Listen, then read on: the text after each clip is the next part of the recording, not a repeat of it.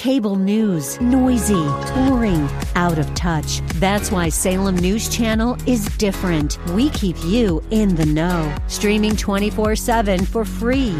Home to the greatest collection of conservative voices like Dennis Prager, Jay Sekulow, Mike Gallagher, and more. Salem News Channel is unfiltered and unapologetic. Watch anytime, on any screen, at snc.tv and Local Now Channel 525.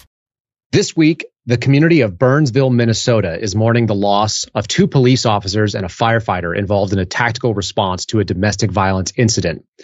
3 men lost their lives defending in the way that we expect our law enforcement and our EMS community. But this may not be the most common response. In fact, these heroes who sacrificed their life for the community are becoming less frequently available, not just because people are not willing to do it, but because there are less of them out there. Today, we're going to be talking to a friend of mine named Peter Johnson. He's the founder of Archway Defense, and we're going to be talking about the problems that modern law enforcement faces. Is this country getting more Western? Stick around. This is the Dinesh D'Souza Show, and I'm Kyle Seraphin, guest hosting for Dinesh.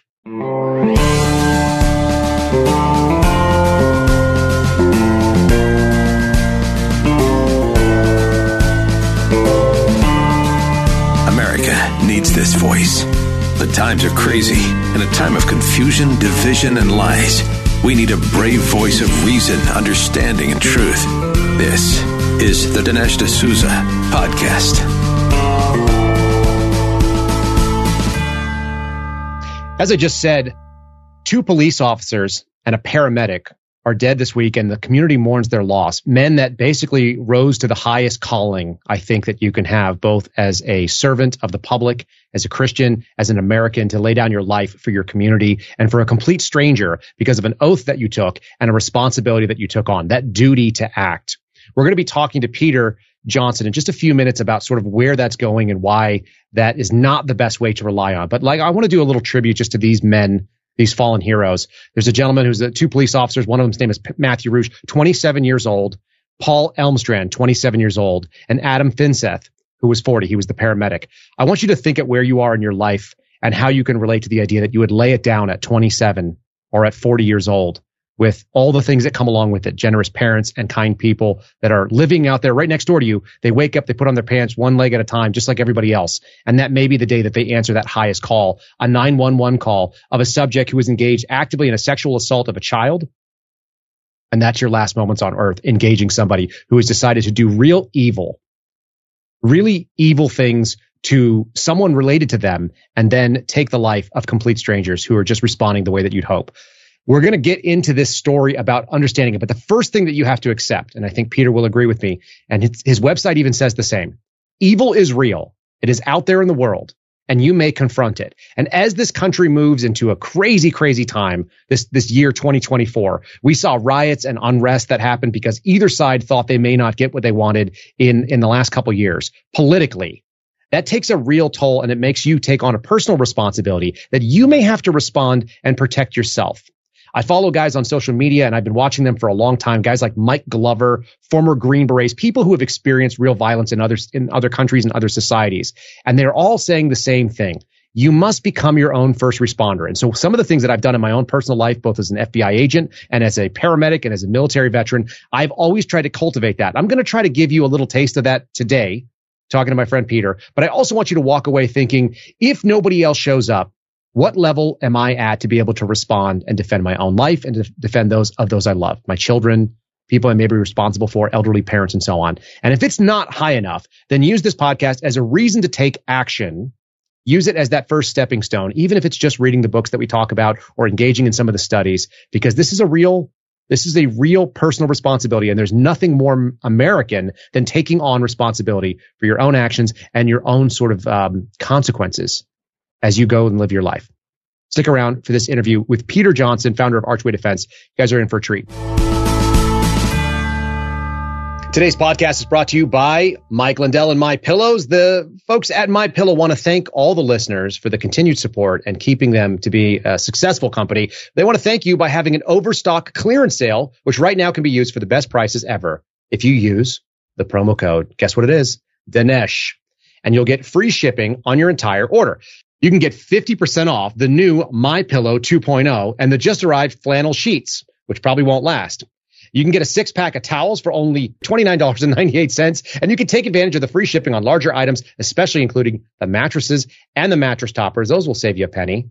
100% made in the USA for prices as low as $99.99, just under $100. Everything is on sale, from the brand new kitchen towels that have that same technology that people love. In fact, I have people reach out and tell me specifically the bath towels. They're extra absorbent. They work really well. You can also get a discount on the dog beds, the blankets, the couch pillows. There's almost so much more. Go to mypillow.com. Again, to mypillow.com and just use the promo code Dinesh, Dinesh, or you can call the 800 number if you're not an online type. You can call 800-876-0227. Again, the 800 number is 800-076-0227 and get that free shipping on the entire order while supplies last. Promo code Dinesh. Folks, are you ready to lose weight, but you're not sure where to start? I can understand that. And Debbie and Dinesh were in the same spot you were a year ago. And we're going to tell you right now why they chose PhD Weight Loss and Nutrition, the program recommended by the Dinesh D'Souza Show. They look good, by the way. I've seen them recently, and they look great. First, Dr. Ashley Lucas has her PhD in chronic disease and sports nutrition. Her program is based on years of research, and it's science-based. Secondly, the PhD program starts with nutrition, but it's a lot more than that because they know 90% of permanent change comes from a mind, and they work on eliminating the reason that you gain the weight in the first place. That's the hard part there, isn't it? There's no shortcuts. There's no pills. There's no injections. It's just solid science-based nutrition and behavioral change.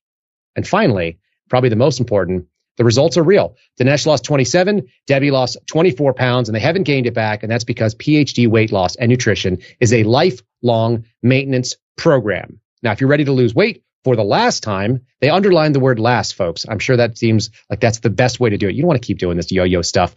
Call. Here's my favorite number.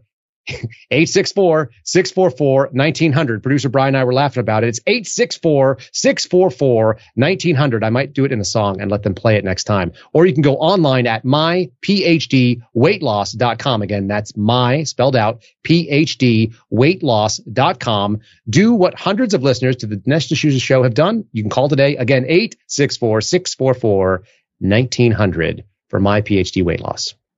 All right, ladies and gentlemen, we're going to have an interesting conversation with a friend of mine, someone that you're going to enjoy hearing from. His name is Peter Johnson, and he is the founder of Archway Defense. He's also got a pretty interesting background that's going to be worth hearing. We're going to be talking about a crisis in law enforcement at the end of this. But for starters, I want to just kind of lay into it early. Peter, welcome. And let's tell people a little bit about who you are and how you got to be where you're at.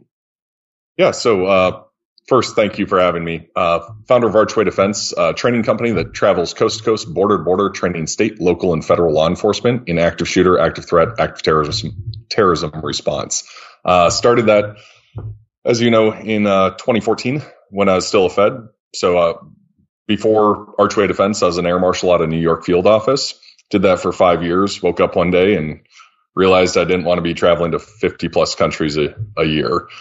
Before that, actually, I worked at Burnsville PD part-time, 38 hours part-time, while I was finishing up my undergrad in criminal justice and law enforcement. And then before that, served in the military right after 9/11 for 6 years.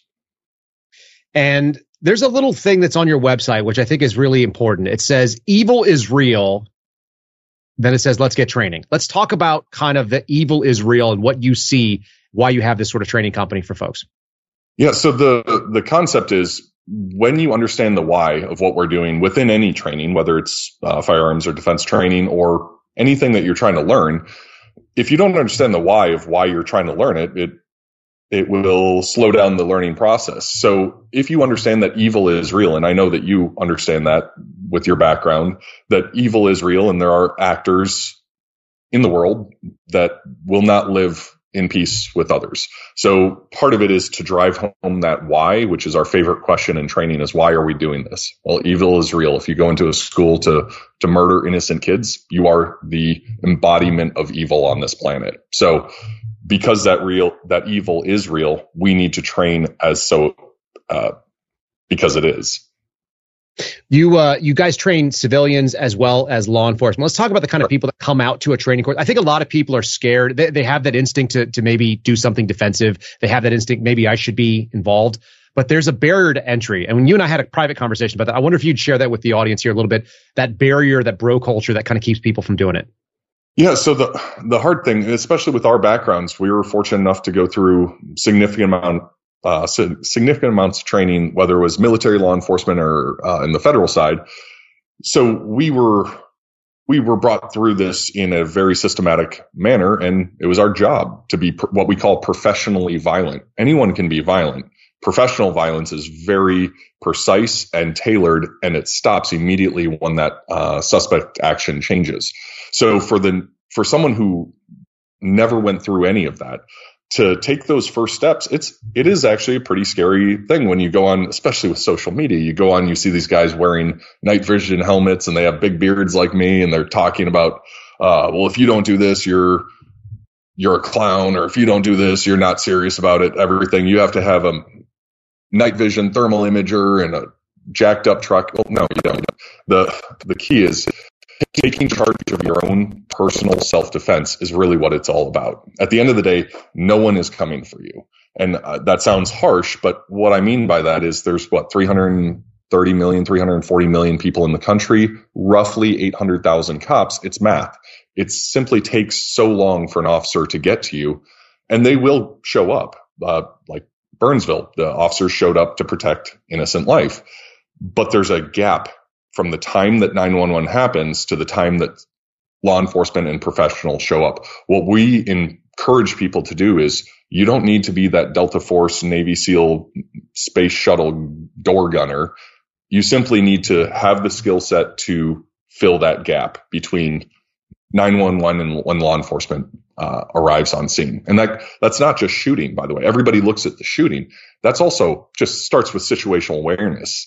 Situational avoidance, but then goes into medical on top of it, which nobody wants to talk about. And we had a chat not too long ago about the importance of medical, whether it's medical training or the pharmaceuticals that you can use, heaven forbid something happens, to all the way to that very last line, which is firearms or self-defense with a weapon. And that's generally where everybody focuses, unfortunately. So there is a huge barrier to entry. And I would say the barrier to entry is more of a psychological barrier to entry. It is scary starting from zero and trying to figure out what to do. For sure. Maybe some of that barrier has been released, or has been at least people have been motivated to overcome it in the last couple of years. You started in 2014. In 2020, with the COVID sort of shutdowns and the uncertainty that kind of produced in a lot of the American psyche, we saw a lot of first-time gun buyers, a lot of people that were going out there. Did you see a change in the dynamic of people showing up for your training, for your civilian courses? Yeah, so I think it was Gladwell who talked about a tipping point. And I think the COVID compounded with the riots that hit across the country was a huge tipping point for a lot of people who wouldn't identify as left, right, the political spectrum, and they weren't engaged in that from a Second Amendment rights or any of that type of that wasn't on their mind. They were going to work, they were building their homes with their families and trying to build up their 401k and all that other fun stuff.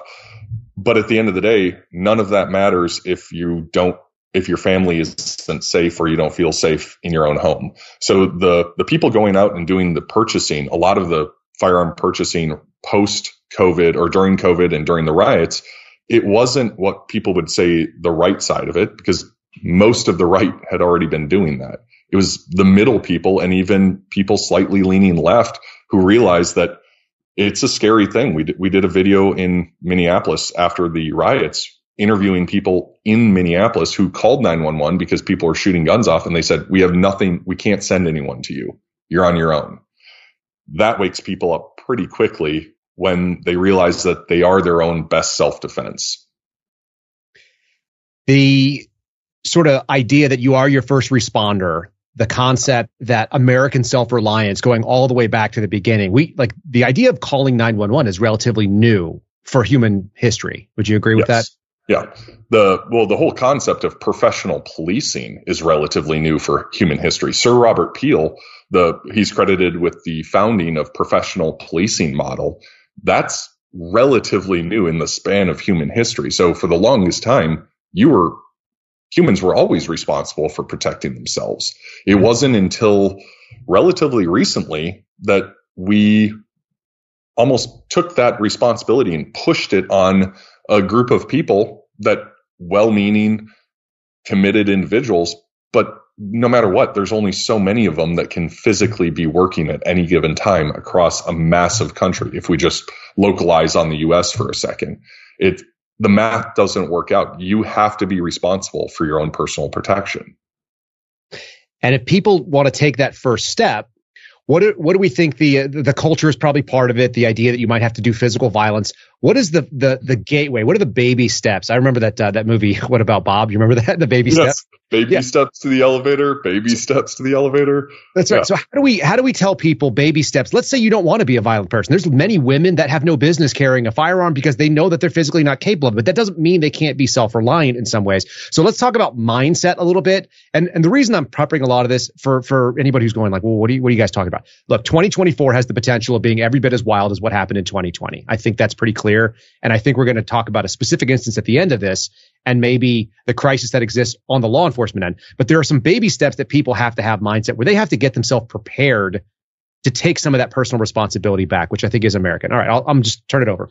No, you're absolutely right. And the fact is the first step, and we get asked this question often, is where do I start? And that's where evil is real. Because if you don't understand, or if you're not willing to intellectually accept the truth, that's capital T truth, not my truth, evil is real. If you can't bridge that gap, well, there's no discussion after that point. But for the people who do see what's happening around them and around the world and the violence that is happening, for those people, it's okay, evil is real. Now what? Well, now we look at, in a materialistic society, which unfortunately we are, we always talk about the object. People are talking about gun violence. And then the very term gun violence is to put the blame on an object.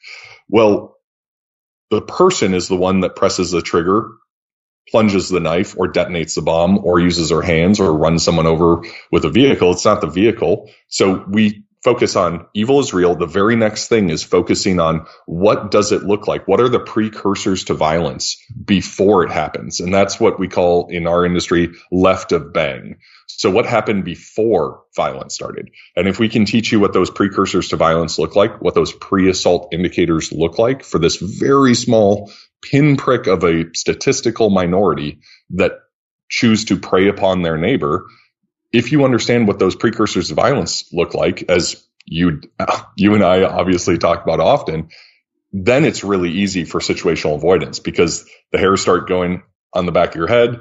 You're like, no, we're going to get out of here before it gets worse. The ability to use a firearm only comes at the very end, where you have no other choice and you're in reasonable fear of great bodily harm, of death for yourself or someone else. Let's dig into that too a little bit too, because law enforcement tends to show up after something bad either has already happened to investigate, or they're showing up to try to end something that is ongoing, but they're coming in step 3 or 4. They may be the first responder, but they are not the first party to the problem. Would that be accurate? 100%. We were just down in Texas working on active shooter response, what people would call CQB, or just simply how to move through a building faster for law enforcement responding to an active shooter. The very nature of that response is it already started. Violence was already directed at innocent people before they even showed up. So the gap in there is the law enforcement will get there, but the average 911 response time in the country is 3 to 4 minutes, depending on where you live. If you live in cities like, I don't know, Minneapolis, that has less than half of their law enforcement staff, they're at half staffing right now. Their minimums, they're not even hitting them. And that's not because there's bad cops there. It's simply because people don't want to do the work. They don't want to, it's not worth it to them to keep doing the job in Minneapolis. So let's say, and with our corporate clients, I talk about this with workplace violence. If everybody at home's listening, pull out your cell phone for a second. Actually, Kyle, do you mind doing it? Pull out your cell phone. Just go to your stopwatch app on here. Go to your stopwatch, and then when you're there, everybody else follow with me in 3, 2, 1, press start. Okay, we got it running. So there was just an act of violence wherever you are. Let's say it was at your gym or your office or wherever. How long is it going to take for law enforcement to get to you? It's going to feel like eternity. Yeah, how much time has passed since we started talking about it since the button was pressed? 20 seconds. They're not even close. 911 just got notified. So this is what we're talking about, the self-realization of a need to change. That's assuming that somebody has the wherewithal to call 911 at that exact moment. That's why I wanted to talk a little bit about what you called left of bang, which is to say on a timeline, left to right, left being earlier, right being later. We're talking about before things get violent, that pre-assault, that pre-violence indicator. Can you talk about why being a federal air marshal gave you a unique sort of view into that? I think a lot of people don't understand the Federal Air Marshal Service to begin with. And you get some really, really specialized training that basically doesn't exist for other law enforcement because you're actually supposed to be there when something starts. And that gives you kind of a unique position. That's why I brought you on to talk about it. But I appreciate that. Yeah, as the air marshals, a lot of people say, do you just randomly sit on a flight? Well, no. There's a threat matrix and they deploy assets around the globe for different reasons. But some of that is when you have a known terrorist or an affiliate and you're tracking that individual. So you're actually getting on a flight with a known terrorist or affiliate as they move through the intermodal transportation network globally. But a lot of that comes down to what are those precursors to violence before they hijack the plane or detonate a bomb? Because when you think about within the aviation field specifically, how fast does electricity move? Roughly. Yeah. Pretty quick. Yep. It's roughly the speed of light, and somebody online, you can comment. Yeah, you're not going to be able to make a decision fast enough. By the way, we're still shy of 2 minutes on that stopwatch, just for fun. Yep. Can you hold that up for everybody quick? In the best jurisdiction around, if they happen to be right there, maybe they're getting up to the door. Maybe. In the best case scenario on the planet, maybe the officers are just getting to the front of the door. And that's if they happen to be right next to it when it started and somebody called 911 at the right time. But going back to aviation, so with explosives, specifically aircraft bombings, you don't have the time to wait till the bombing happened in the reactive sense. So you need to see what are the precursors to violence from a suicide bomber? What does that look like from a behavioral model? What does the physical body do? And we know that information on when somebody has an energetic device on them or they're building it on the aircraft. So that is a very unique skill set from a behavioral detection model. And that's pretty unique to the Air Marshal program because we are trying to get left of bang. And the first bang that would happen would be us stopping it before they had the opportunity. And I guess the important thing is that you can teach those without having any firearms proficiency, without being an EMT. You don't need any special. You just need eyeballs and an awareness. And you can do it in your church and you can do it at your workplace. You can do it in your school. I know you talked about your corporate client types. Yeah. And we actually partnered with a company to take that training. So we brought in friends from the Secret Service who have a similar situational awareness where we're at 3 minutes, not even 3.5 minutes. Secret Service is scanning crowds to find that left of bang. Who's in the crowd that would be a threat to the protectee, whoever they're looking after. Well, we partnered with an organization to take 8 hours of situational awareness, behavioral detection training, and put it into 20 minutes in virtual reality where you can go through it on your own and go through this. And this is a product that's just launching now. So we're pretty excited to take a ton of knowledge and get it out at scale to anybody who needs it. And the key is that we basically make people accessible to something that maybe they don't have 8 hours a day. I know you do a lot of volunteer work or you offer things at a very discounted rate to churches. So I'm appreciative of that. We're going to take a quick little break. We're going to come back. We're going to talk about sort of the crisis in faith in law enforcement and why being your own first responder is the way to go. And then we have kind of a specific example of that. So stick around, folks. We'll be right back. Folks, got a quick question for you. How you feeling? Are you feeling great? Are you eating your fruits and vegetables the way you ought to? Or would you benefit from trying Balance of Nature, fruits and veggies in a capsule for busy people? They've got an amazing story on how the product was developed by Dr. Douglas Howard, and it's right there on their website. It's balanceofnature.com. Balance of Nature received over 1,000 success stories every single month. They've got hundreds of thousands of customers who've purchased billions of capsules in their fruits and vegetables over the past 20 years. And my podcast, I always tell people you can do two things. You can either prepare or repair. And obviously we're talking about that today, even with Peter Johnson. You want to make sure that you are prepared. That means you got to take care of your physical health, and that means nutrition. The products that we're talking about from Balance of Nature, they're gluten-free, they're non-GMO, and they contain no sugars or synthetics. If you're thinking that you need something that's going to make you feel better naturally, you should definitely give Balance of Nature a try. In fact, you can take that order today. All you got to do is call them at 800-246-8751 and use the discount code America. Doing that will save you with a special offer, 35% for podcast listeners here. It's 800-246-8751 using that discount code America, or you can order online at all one word spelled out, balanceofnature.com. Again, that's balanceofnature.com. Use the promo code America, save that 35%. Or you can call them again at 800-246-8751. Again, make sure you cite the promo code America. Folks, here's a little secret. When you're watching this podcast today, you're seeing me the oldest that I've ever been. It's the same for you. And as we get older, we all know aches and pains start coming to you start waking up and put your feet down and you start stretching and thinking, that doesn't quite feel right. But that doesn't mean that you have to accept it. So I'm going to tell you a little story about Leah from Ohio and her Relief Factor story. One Sunday, she was sitting on her couch in so much pain, she was literally in tears. And that's the moment that she decided to try Relief Factor. In just 8 days, she found relief, and she continued to get better and better. She says, I'm truly amazed by this product, and we know from personal experience that it works. Dinesh and Debbie now can do planks and push-ups, which they haven't been able to do for years. If you're tired of living with aches and pains, go ahead and see how Relief Factor, a daily drug-free supplement, could help you live and feel better every single day. To get started, try the Relief Factor 3-week starter kit. It's only $19.95, and it comes with a, quote, feel better or your money back guarantee. That's a good quote. I actually like saying the quote in it too. Feel better or your money back guarantee. You can do that at Relief Factor, all spelled out, relieffactor.com, or call their 800 number, quite easy, 800-4-RELIEF. Again, that's 800, the number 4, RELIEF, relief.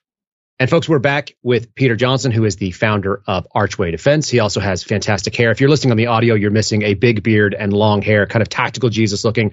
The man was a veteran of the United States Air Force. He worked in local law enforcement and then also a federal agent with the Air Marshal Service. A great guy to be talking about something. While we were at the break, we were talking about how people have different kind of, sexy words for conflict in America and how it might come out. And the words that we are used to hearing in our line of work are things like spicy or violent. But I rode an airplane, of all things. We're talking about aircraft. I rode an airplane with a young gal, and she said, in this country in 2024, things could get Western. How does that strike you as an analogy? I actually like that. You and I have heard spicy all of our lives. And for the people at home listening, when somebody says this could get spicy, it means that something bad could be happening, whether it's on a call or you're deploying, you're going down the road. This could get spicy. Well, Western, I'm going to steal this. I don't know what the woman's name is, but whoever you are, thank you. I'm going to start using Western. I like that better. There's a big sense of self-reliance that has to happen. You think about any Western movie, and of course, even the theme of this podcast, when you listen to the audio, it has a very Western kind of theme. And there's a reason why we think of self-reliance and people going out to the American frontier. That's kind of the encouragement that I have, and there's a lot of reasons for it. You just talked about the slow response of 911. That's obviously a big issue. We're talking about pre-assault indicators or pre-violent indicators. Let's talk about a book that's out there called The Gift of Fear. There's a guy named Gavin DeBecker who wrote that, and he's a famous trainer of security personnel. Give how that kind of plays into the threat matrix that we've talked about earlier, if you would. Yeah, so the problem is we've been so numb, and I say we as in modern civilization, because especially in the U.S., our country is phenomenal. We have access to great food, to medical care, to all these other things. We don't actually have to worry about that much in the average day-to-day life. So we've kind of dumbed down our fear response, and we say, oh no, that's nothing. It's nothing. I'm not going to pay attention to that. And so we've tried to push away that natural, what people call a gut reaction, like something wasn't right in my gut.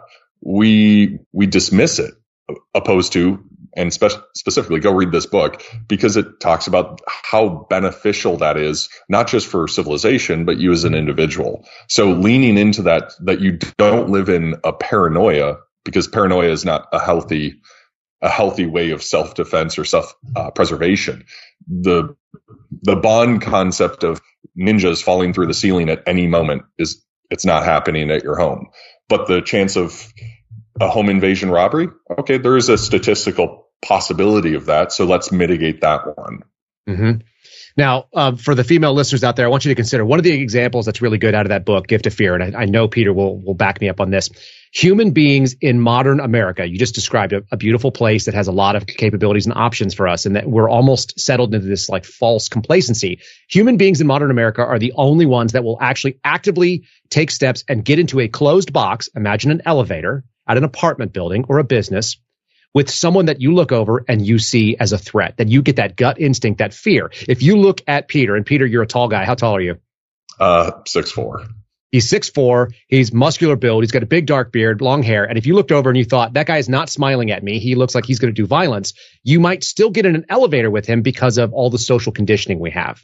And that's some of the stuff that we're talking about breaking, that sort of that understanding that in a Western world, you don't do that. And we're kind of moving a little bit towards that, where we need to be more aware of our own sort of surroundings, because we have a crisis that's going on in law enforcement. So let's talk about, you mentioned the statistical probability of violent acts. Your average person doesn't have that many. How many sort of traumatic events do human beings experience in their life?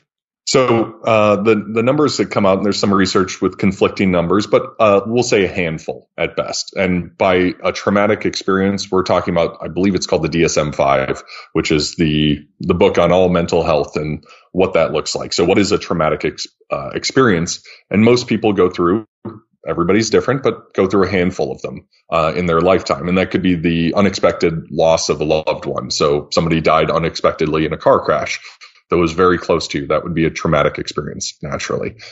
Well, in law enforcement, instead of a handful, in a law enforcement career, they're going through, research just came out, they're going to 200 to 300, having 200 to 300 traumatic experiences throughout their career. That is a massive burden psychologically on anyone. And how you deal with that that's a totally different show. But there is a pretty big disparity between the average American and then what they experience in trauma and what a law enforcement officer deals with throughout the course of their career.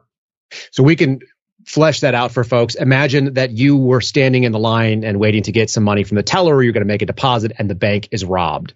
The idea that you might face that as a law enforcement officer could happen more than once a year. That might be a once in a lifetime thing for you. You attend you see a car accident that happens in front of you or one of your loved ones, as you mentioned, like that's a daily occurrence for most law enforcement officers. So we're talking about just the worst of the worst things that happen to average human beings are kind of in the order of an average day. And a lot of law enforcement have been kind of shying away from talking about this until recently.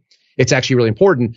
So when we look at these recruiting problems, and I think we were seeing that you just mentioned Minneapolis earlier, let's talk about the recruiting problems, because it's not just the fact that they see awful things. There's a lot more to it that's going on at the moment.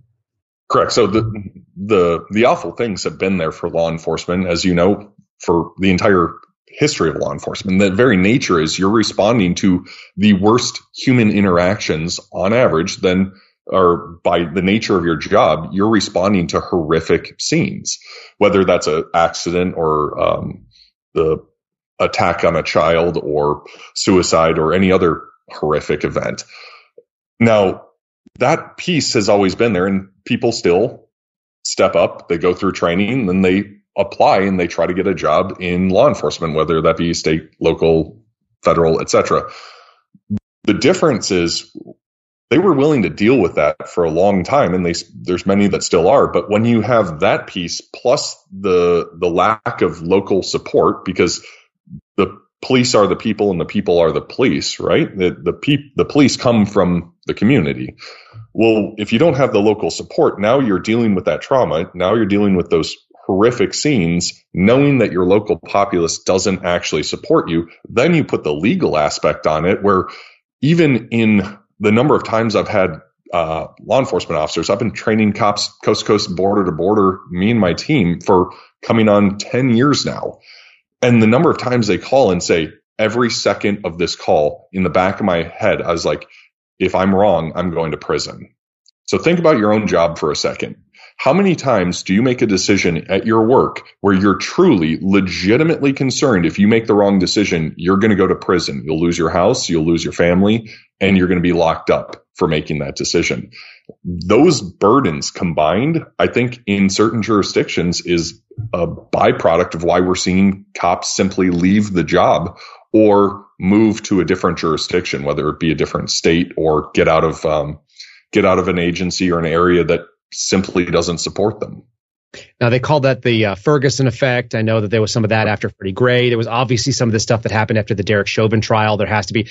I didn't plan on talking about it specifically, but since you live in the area, and I think you have a pretty good view on what goes on, let's talk about something like the most recent sort of exposure of what happened to Derek Chauvin in prison, but what also happened on that call as a basic law enforcement officer. You look at it, you're a professional, you train these people. You're watching that body cam, which recently came out. I think it was called The Fall of Minneapolis. And what do we think when we see that? I'm curious. We haven't talked about it, privately even. So no. Without rehashing all of what happened with Floyd, the danger in law enforcement. Let's take Chauvin out of it for a second. Let's take the other officers that physically didn't touch Floyd, but they were there because a group was surrounding and they were standing there. And one of those individuals, I forgot the officer's name, he's in prison to my knowledge right now. He was convicted. Right. So not only do you have to have the wherewithal to say, every decision I make, if I'm wrong, there's a chance I'm going to prison. Not only that, now every officer showing up, this just happened in the Twin Cities. There was a shooting, and I personally know, I'll keep the details out, and we're not talking about Burnsville, a different one. There was a shooting that happened, and an officer was involved in what we call an OIS, officer-involved shooting, and the responding officers, this is what's frightening, the responding officers paused in their squad car because they didn't know if it was a good shooting because they didn't have the information. Their response was actually dialed back to support the officer that was in a fight for his life because they were like, if I'm on this call and he's wrong, I'm going to prison too. What does that do to their psyche? And what should that do for the individual people that are listening to this that are not police officers as you're hearing this? What is the steps that they take? And then also, can you talk about maybe some of the legal burdens that fall on civilian versus law enforcement? Because again, there's a litigious burden that falls on you as a cop, maybe not the same if you're a civilian. Yeah. So in every jurisdiction, this is very critical for anyone looking in self-defense who hasn't gone down this road yet. You have to know, not heard of, you have to know what your local laws are as it relates to the use of deadly force to protect yourself, or what self-defense laws. Most of those are around the general concept of you must be in reasonable fear of great bodily harm or death of yourself or another. So then you can distill that all down. But the key is go get training. Even if you're in a state that has a permitless carry or constitutional carry and you choose to carry, still go get training, obviously on the weapon side, but more importantly on the legal side. And then there's great organizations out there like the USCCA, or Legal Shield or US Law Shield, which will give self-defense insurance, because there's two huge fights on the citizen side of self-defense. There's the surviving the fight, and then there's surviving the legal aspect of it. And you have to, before you ever get there, you should be prepared for both of those. And all of that goes into the calculus as we consider 3.5 minutes, 4 minutes, maybe 30 minutes if you're in a rural area. Yep. It turns out that rural people are probably a little bit more convenient, or they're a little bit more comfortable with the idea that they're going to have to defend their own ground, because that's the nature of being rural. When you get into Western. Yeah, a lot more Western the further out you get, closer to the frontier. So that crisis of betrayal, which is what these cops you were talking about, sitting in the car and doing that calculus, can I step forward, is leading to this recruiting issue, and also even just a reaction time issue that we would otherwise expect. It should lead people towards that instinct that, look, we've outsourced violence to the state, but you're still responsible for it. Can you talk about the public versus the private duty that law enforcement has to people? Yeah. So here's this one always shocks people. So, and you can check me on it, but go look at the Supreme Court. There's a couple Supreme Court cases that talk about the police have no duty to protect you. Now, hear me out. They have no duty to protect you. Their job is to protect society. But The public. correct, the public, and that makes sense. The courts would have to rule that because there's not physically enough cops to protect everybody and be everybody's bodyguard 24/7. So if the courts are telling you that the job of the police is not to protect you as an individual, whose job is it? Well, of course, it's yours. You're responsible for your own personal protection. And as we've seen with the riots, when cops are overwhelmed, there's no one to help you and no one's coming. So on that end, so we talked about the self-defense for an individual. On law enforcement, those laws are changing constantly in certain jurisdictions like Minnesota. There's a legal battle between a new law that was passed on use of deadly force by law enforcement, where it was so convoluted that they had to sue. There was I believe the Chiefs Association or some entity in Minnesota had to sue the state because at some point the state said that you had to value the life of the suspect, the victim, and the cop all equally. Ooh. Well, that's not possible because somebody there has to be a prioritization of life, that the victim, right? The victim is first. The cops are the suspect is below the victim if deadly force is being used or needs to be used, because if you can't put the victim above the suspect, then you could never use deadly force to stop the suspect. Sure. And this is the insanity of some of the people that are on both sides of the aisle that are putting laws out there that handcuff law enforcement from doing the work. It moves us more and more towards that Western attitude, which is that I guess like the state is going to handcuff itself from doing what it should do or what we think it should do or what we have that expectation of. And so then it's like, well, it's every man for themselves. And if you value your own personal safety more than somebody who's willing to try to hurt you or take it, then you're going to have to step up. This also plays directly into what happened with that decision in Parkland, which I think outraged some folks. They were shocked to find out that law enforcement officer, that police officer who was a school resource officer, a SRO, Yep. He didn't respond and he wasn't required to respond. And so many people were shocked by that. But I expected that decision, of course. Correct. It would make sense because the legal precedent for it would say that anytime a cop was physically around and didn't save one individual's life, that cop is now liable, or the city or the government's liable for the death.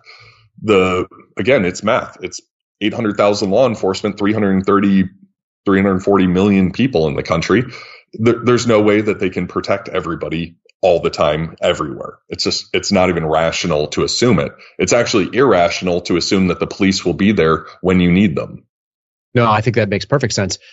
Let's give people a couple of criteria as we kind of wrap up. When they evaluate training, obviously you're not everywhere. Not everybody's going to be able to come to the citizen academies you do, and you're a busy guy. There are quality trainings, and then there are sounds really good and have maybe sexy backgrounds but bad trainings. How should people evaluate what they want to put their money into as they prioritize it? Because it's a big investment, but it's also an emotional investment.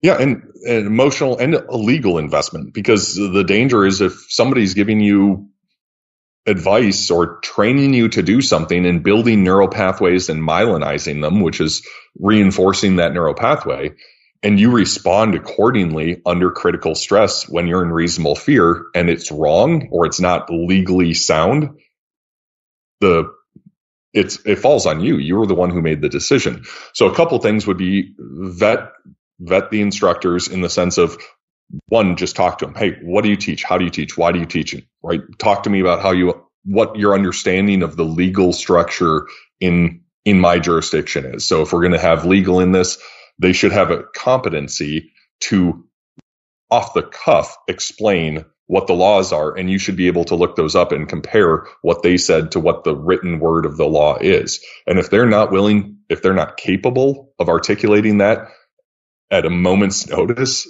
probably stay away from them. Mm-hmm. Backgrounds are great, but teaching is more than just your background. You and I have both worked with phenomenal individual performers who couldn't teach to save their life. So don't just rely on the background. The background helps, but it's like it's us. I don't teach, and none of our guys teach door breaching to SWAT teams because that's not our background. So we don't teach it. If you want a door breacher, go find somebody who has a background in it and who can teach. Make sense? Yeah, two things, both being able to do and then also being able to impart it on somebody else.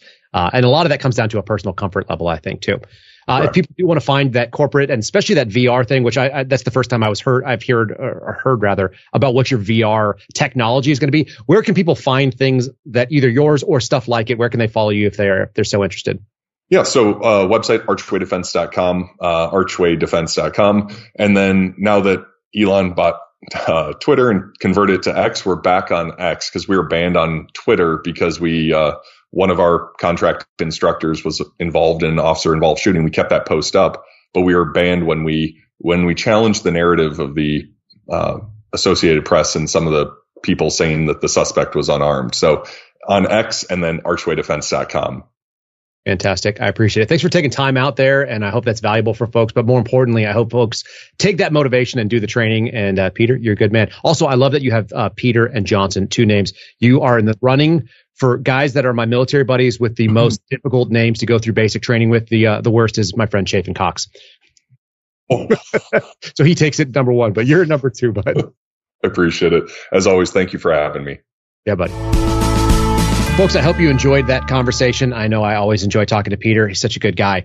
I want to give you kind of a different taste of things, a little piece of some news that has come out this week. And it's only peripherally related in so much as sometimes our system, even for all of its faults and failings, it works. And sometimes elements within the system are working against it. We're talking about the criminal justice system specifically here. And I want to quote from the LA Times. Earlier this week, a local federal judge in Orange County, so a district judge by the name of Cormac Carney, dismissed charges for the second time in 2 years against two white supremacist defendants, claiming that there was selective prosecution. Now, there's a lot going on in this particular story, particularly because these individuals, one of them is the founder of a group that is in fact racist. And I personally was involved in some of the investigations on the surveillance end of this movement. They're called the Rise Against movement. They're essentially like racist preppers. And so on instinct, as decent human beings who listen to this show, you think, well, I don't have any common cause with racists and I don't have any common cause with white supremacists. Those people are not my people, but they are still Americans. And we should still, even the worst of us, if they don't engage in violence or physical activity that propagates that ideology, if they're just sit there saying things that are odious to us, we really have to know that there is a historical precedent in America of defending such actions. In other words, you have the right to be terrible in this country and have awful opinions. And unless you take action on them, we shouldn't be prosecuting on a federal level. Now, this case stems from violent physical interactions between Antifa, which is sort of the awful side of the political left, and these types who were protesting, and they were pro-Donald Trump or something to that effect, in 2017 in California. The FBI, which is I refer to as my ex-girlfriend, as a former FBI agent, she was out there aggressively pushing investigations into these types. And I was actually asked to fly to Alaska and be part of one of the investigations where we essentially watched someone at any moment he could engage with other white supremacists.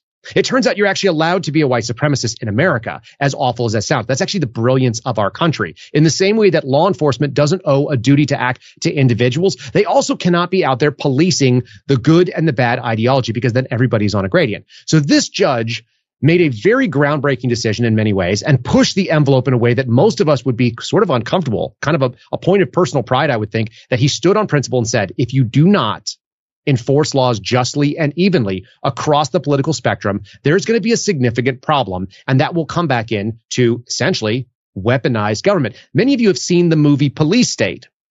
The argument in Police State is that the political right is now suffering from exactly these kind of targeted prosecutions, these prosecutions that take in ideology and then they decide to go after the person. And if you saw the little glib that I'm in it, there's a little panel discussion that me and some other federal whistleblowers have, where essentially the difference between a good American policing system and a secret police is whether or not we look for the crime first and then find out who did it, or we look for the person and then we go find the crime. And this is an example of that judge identifying federal prosecutors simply going after ideology first and then determining that they were somehow in violation of the Anti-Riot Act, which is a federal crime.